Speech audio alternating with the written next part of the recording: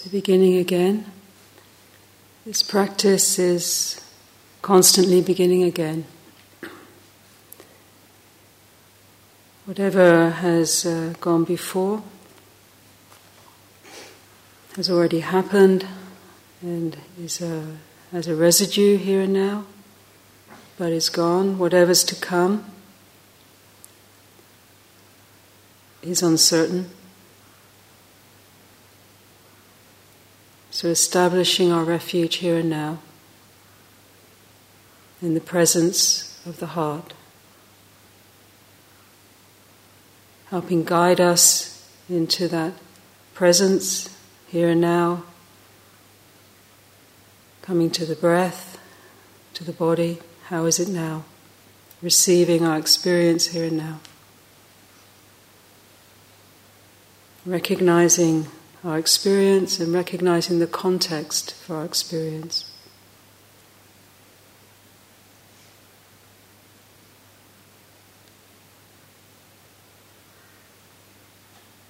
The larger space of the listening heart, although larger in space are just terms that don't describe. You could also say the intimate, inner listening heart, the awareness, that which can hear sound, receive impressions, and has this quality of knowing. This is our refuge.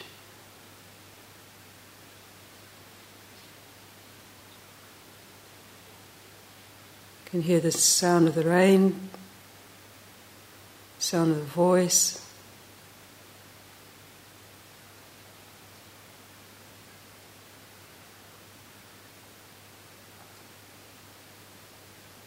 It has the capacity to direct attention. Here, now, breath, body.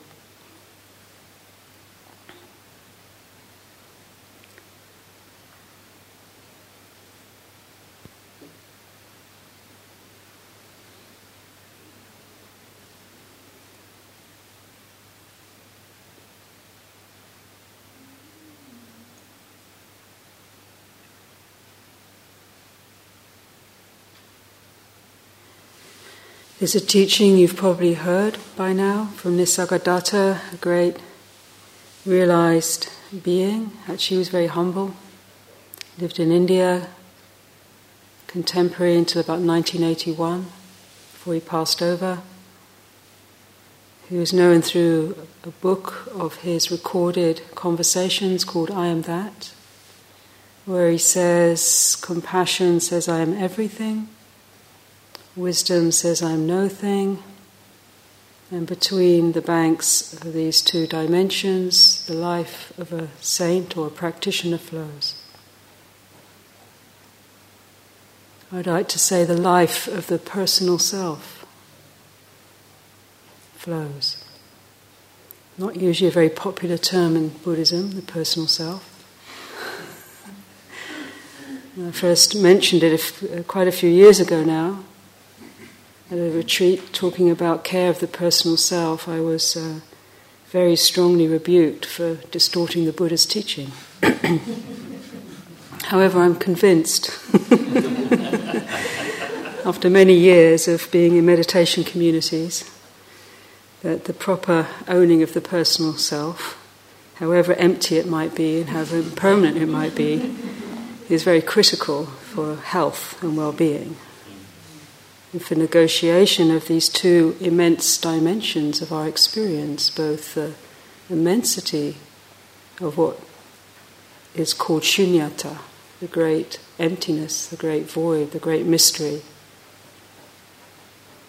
We turn one way, turn the attention one way, and we can recognize that very simply, very immediately, just through the mystery of our presence. That which is present, that which is listening. This is the gateway. But then we turn another way, and the other great immensity is the field the relational field of the world and its vast complexities,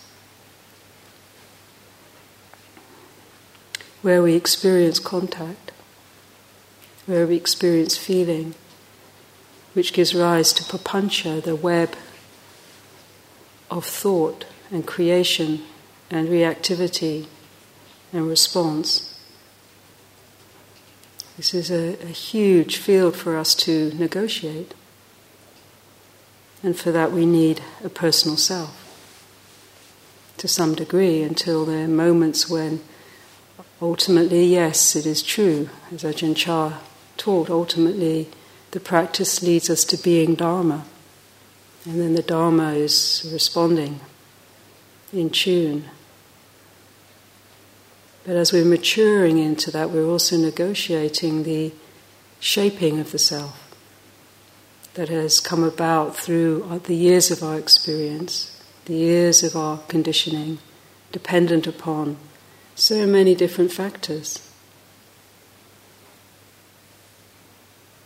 From our family, from our culture, from our unique karma, from our psychological developmental processes that happened well or not so well, or probably for most of us somewhere in the middle,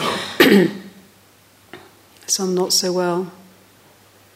So wounds that we carry that shape and structure the patterns of the self.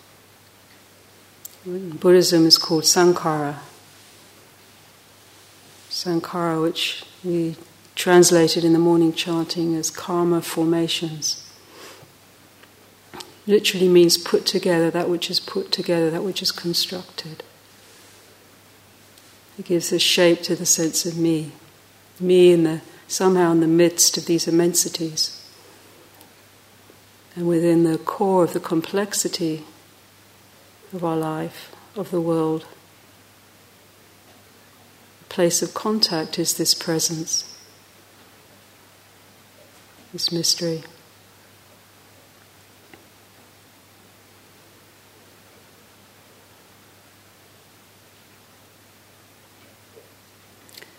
We began the retreat by practicing, as encouraged by the Buddha, this gradual path of gathering, of samadhi, samatha, calming, gathering, focusing, learning to be very simple, learning to put down complexity for the sake of tasting an inner sense of well-being. It's not dependent upon the world around us or what people are doing, but is more dependent upon the emergence of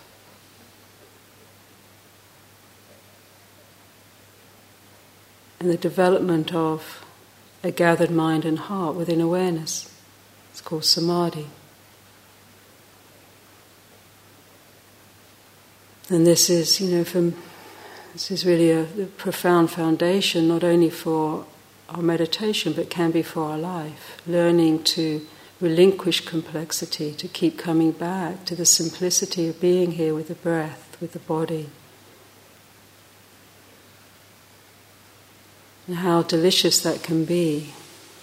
And we also, particularly when we gain some skill at it, which we can. Like any skill, we can develop that over time.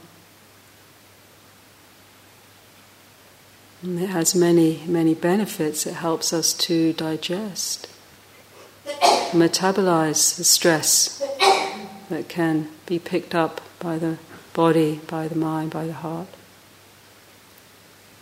and help illuminate more clearly the nature of our experience. However, it's not where the Buddha stopped in his teaching. He also encouraged us to wisely reflect. There are moments when we aren't gathered, or we haven't got much samadhi, or even if we have, there's contact, and then these patterns get activated. Tendencies, it's a self that carries the tendencies towards aversion, towards grasping, towards fear or anxiety, towards positive potentiality. towards this endless proliferation and creations of the mind. So when we start to sit, we'll start to come into touch also with the self and its patterns. So to develop some wise and compassionate response is very helpful. Ajahn Chah said otherwise. He was quite impressed by Westerners and their interest in meditation. But he said that we were a bit like, we use meditation retreats a bit like one would use a lawyer to spring you out of trouble. You get sort of caught up in stuff in the world and you go off to a meditation retreat to calm down a bit. He said you don't really understand what gets you into trouble in the first place. So what he's pointing to really not just use meditation to sort of go into some secret inner quiet place where we push the world away. That's one starting point. Well, we do that to gain some stability, some inner sense of ground. But to not fear contact, not to fear the world, and to begin to also be interested in where do our patterns arise, how do we get carried away, and what can we do to help negotiate more inner well-being so the sense of self doesn't just become defended, a sort of slightly aloof Buddhist sense of self that floats above the world in a sort of defensive way, keeps everything away. Or collapsed, or rigid, or reactive, or somehow caught in early wounds and not really addressing those in their effect as we experience them within the emotional body, within the psychological affect. So the sense of self can operate, can be there appropriately, fluidly, responsively, learning to hold appropriate boundaries rather than rigid resistance in relationship to contact. This is a lot to learn, this is a lot of skill to negotiate and to cultivate, and this is part of practice.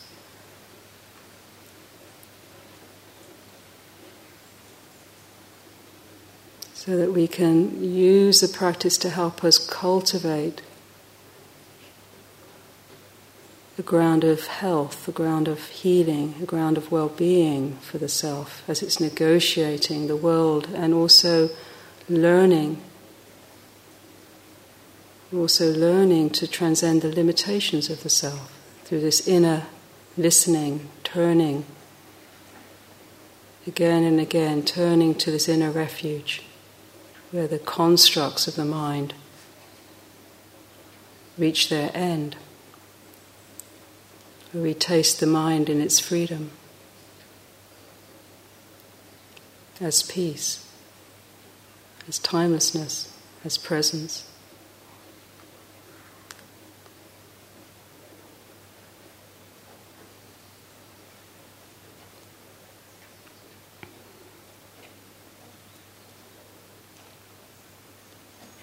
Some of these sankharas, some of these patternings are very light. One of the first teachers I practiced with, I'm sure many of you have practiced with the Ubar Kin school, talked about that the sankhara, actually very helpful image, is sometimes like a line on water. Some contact happens, someone snoring at night, someone wakes us up out of our sleep, and there's irritation, naturally, for a moment. And then we might, the reactive patterns start to happen. How can we get rid of that disturbance, disturbing my peace and quiet? I remember my very first meditation retreat, I got home full of enthusiasm. I was a student at the time and I set up my meditation seat and I was sitting there, keen on the enlightenment track, And then this ice cream van pulled out in front of the window, and it's just and it goes on and on and on, and then and I found myself rushing outside and telling this poor guy, "Would you mind effing off?" because he was disturbing my meditation. I didn't say F off, I said something similar. And I sat down again, I thought there's something wrong with that. I'm sure there's something I didn't understand. Couldn't quite have got something here in this practice. And it wasn't really till I started to come into contact with the teachings of Ajahn Chah, where he's taught right view rather than, control the will so that I can have a peaceful meditation approach. That I began to realize that actually he taught take everything back to the mind. What's happening in that moment of contact. And it's there that we can practice so that the contact pattern arises, an opportunity right there. And some of these sankhara can be very light, like a moment of irritation. And it's like, turn some awareness, reflection, maybe cognitively frame it like, it's not that bad, it's not the end of the world. Got to get up anyway, whatever.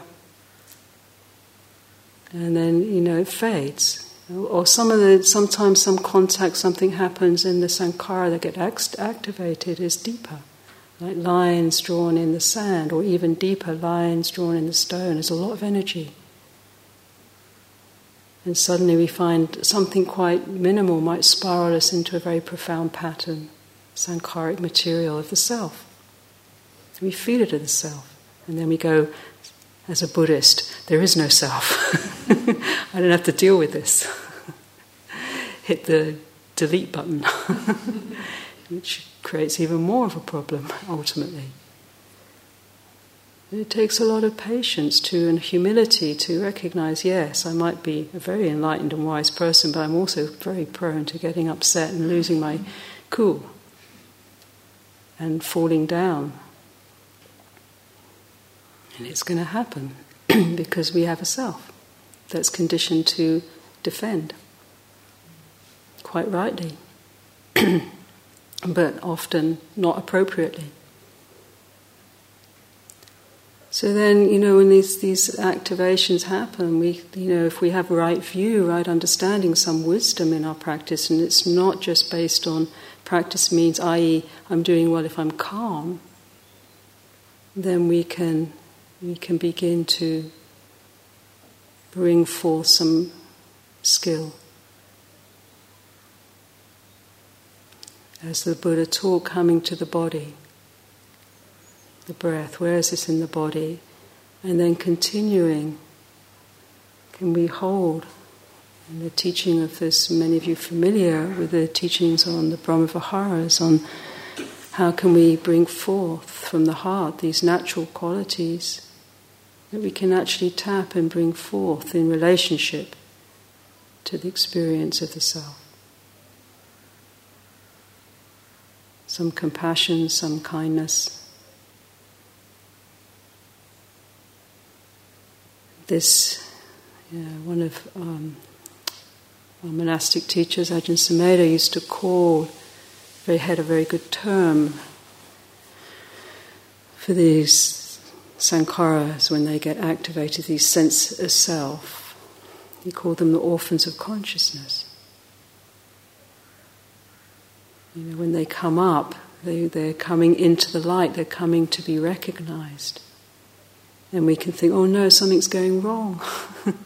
I'm not peaceful, I'm not enlightened, I'm not calm, I'm not lucid, I'm not brilliant, I'm dull and I'm upset and I'm contracted and collapsed and irritable. But this is also a fruit of the practice. It's come up for us to be with. So to recognize this is another teaching that Ajahn Sumedho gave, very helpful. Again and again, this is how it is. It's part of right view, not how it should be, but how it is. Working with our stuff.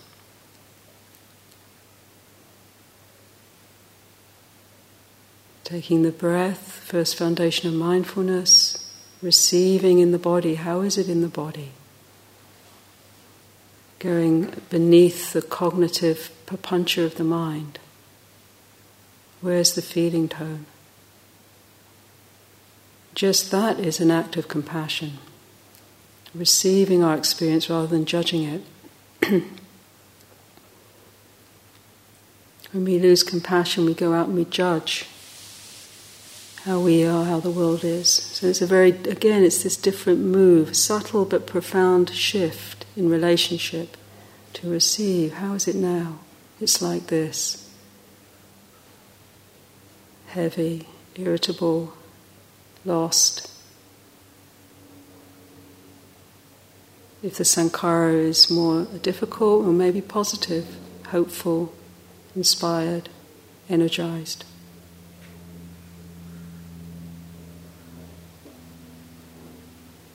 May I be well. You can just receive our experience with this wish, this intention.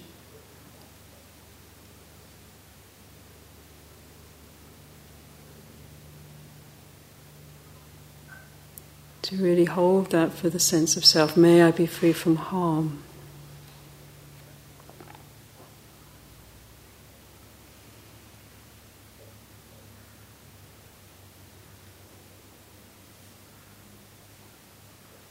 This practice of loving kindness is a skill. It's learning to receive our experience, ourself, starting with ourself, this body and mind, this sense of self, with this attitude of non-resistance, non-contention, non-judgment, receiving with kindness, and not learning the skill of not creating more aversion if aversion is there.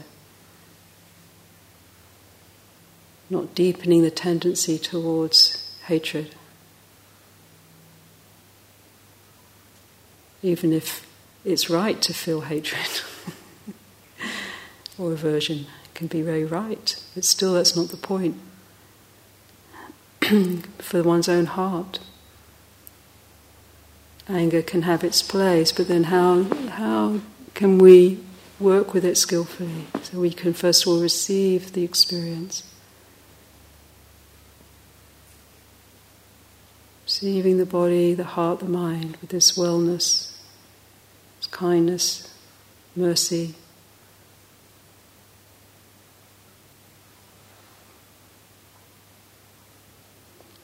Sometimes if something's really, really difficult to be with, this is where the Kuan Yin practice can be very helpful. I don't know what to do in this moment. Something comes up, either within ourselves or in relationship or within the world. Terrible things we have to witness to. I mentioned some of them last night. I hope I didn't bring you all down. But sometimes we do. We have to witness to some very, very difficult things. We don't know what to do as a self. We feel very small. And in that moment, to just bring Namo Kuan Yin Pusa, or may there be compassion, the one, that which is in the universe which is compassionate, may it bear witness, may there be mercy. Whatever phrases we can use that have meaning for ourselves. Kuan Yin's calling on that which is merciful, which is compassionate. Just to steady the mind, just to connect with this deeper intention in the heart.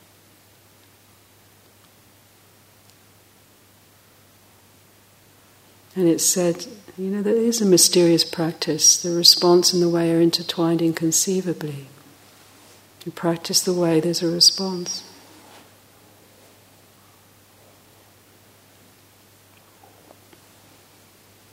Something might open beyond our strategies to bring resolve, to bring healing, to move things through when we don't know what to do anymore. Returning to the faith heart.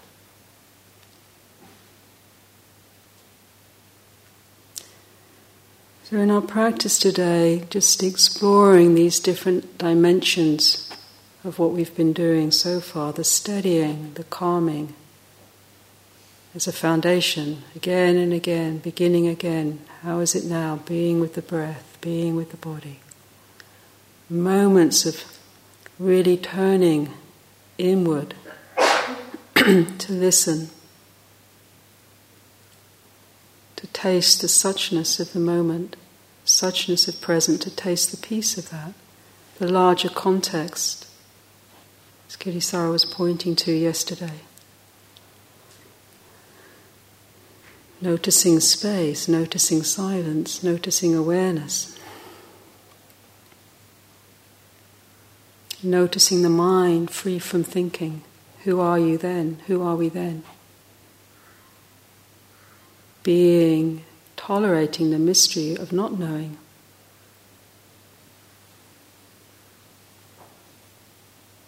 And then if pattern emerges, something happens, contact, something from our past, or something just from the momentum of the karma of our life, visits, a guest, one of these guests, rather than, oh my God, this is a drag, how can I get rid of it, or something someone else does that affects us, rather than immediately going out, they shouldn't be here. How can I get rid of them? It's like Ajahn Chah, return it to the mind. What is the real issue is our reaction first. What we might, yes, of course, in the world we might need to respond skillfully to do something. But in this practice, keep looking. What's our reaction? How can we begin to resolve suffering right there? And then applying the skill of inquiry. What's happening here? How are we creating more suffering? How can we hold this with some more compassion, with more patience? How can we listen more into our experience? Sometimes in meditation, some very, very deep sankhara, very deep material can come up. Feelings of not really wanting to be here, resistance to life, can be so profound for many of us.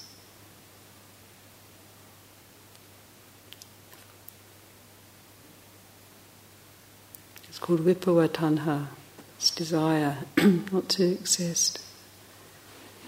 Lots of Buddhist meditators get attracted to meditation who have a lot of vipava tanha. Think it's quite spiritual, but in fact it certainly helps us, but at a certain point there's still suffering there. There's still a hindrance there. There's still resistance to life, to really fully being here in our incarnation. So you might feel that, you feel the symptoms of it. So we can be with that, really investigate, really feel that. Take the breath there, just holding with the sankhara. It's not always about trying to fix things, but just trusting in the power of awareness. Or maybe we have a lot of irritation, a lot of restlessness. And that's good, we're in contact with it.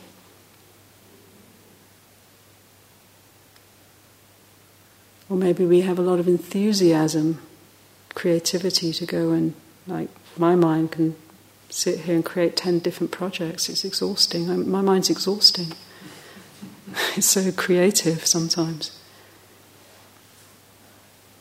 And then I go and do it, and then I feel exhausted. So it's nice sometimes for me to remind myself I don't have to. I can just see that that's a tendency. It can be quite wholesome. It's not all difficult. But it's also nice to know that there can be choice, more mindfulness, more presence, more we can choose. Do I go along with this, or do I just unhook, rest in the stillness of being?